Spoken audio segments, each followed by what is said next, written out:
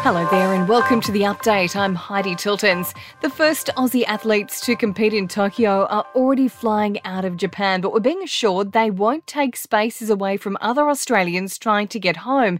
Team members will be transferred to government-administered hotels and facilities in Sydney, Brisbane, the Gold Coast, Perth, Melbourne and the Northern Territory. Australia is celebrating another 6 medals in Tokyo, 3 gold and 3 bronze. Greater Sydney will remain in lockdown until spring. It includes the Central Coast, Blue Mountains, Wollongong and Shell Harbour. There have been 177 new cases. At least 46 had been infectious while in the community. While Victoria has spent its first day out of lockdown posting 9 cases, all but one of them in isolation. A man has tested positive in Queensland after completing a stint in mandatory quarantine.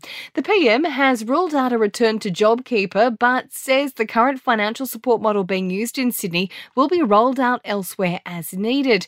More money is being directed to businesses and individuals impacted by the lockdowns, but Scott Morrison says this year's challenge is different. JobKeeper was a great scheme, but you don't play last year's grand final this year. You deal with this year's challenges. You deal with this moment's problems. Consumer prices rose by larger than expected 0.8% in the 3 months to June. The cost of petrol, health services and household furnishings went up, but communication services were cheaper. Organised crime has been labelled a greater killer than terrorism in Australia.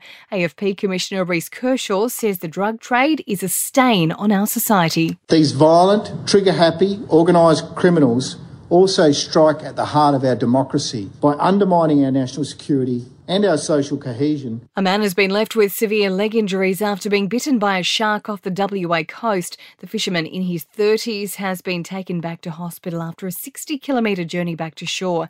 And experts are worried about a decline in the writing ability of Aussie students. They've analysed NAPLAN data, finding achievement in writing is now below the 2011 national average. In sport, it's been a golden day in Tokyo for Australia, with our athletes bringing home another 6 medals, including 3 gold. Ariane Titmus backed up her victory in the 400-metre freestyle with gold in the 200 freestyle event. Our men's 4x200 freestyle relay team won bronze. In rowing, the Aussies claimed gold in the men's and women's 4s in the space of 10 minutes. And in the quadruple sculls, the Aussie men and women both won bronze. In entertainment news, Kelly Clarkson's been ordered to pay her ex almost $200,000 a month in spousal support. The singer filed for divorce in 2020 after 7 years of marriage.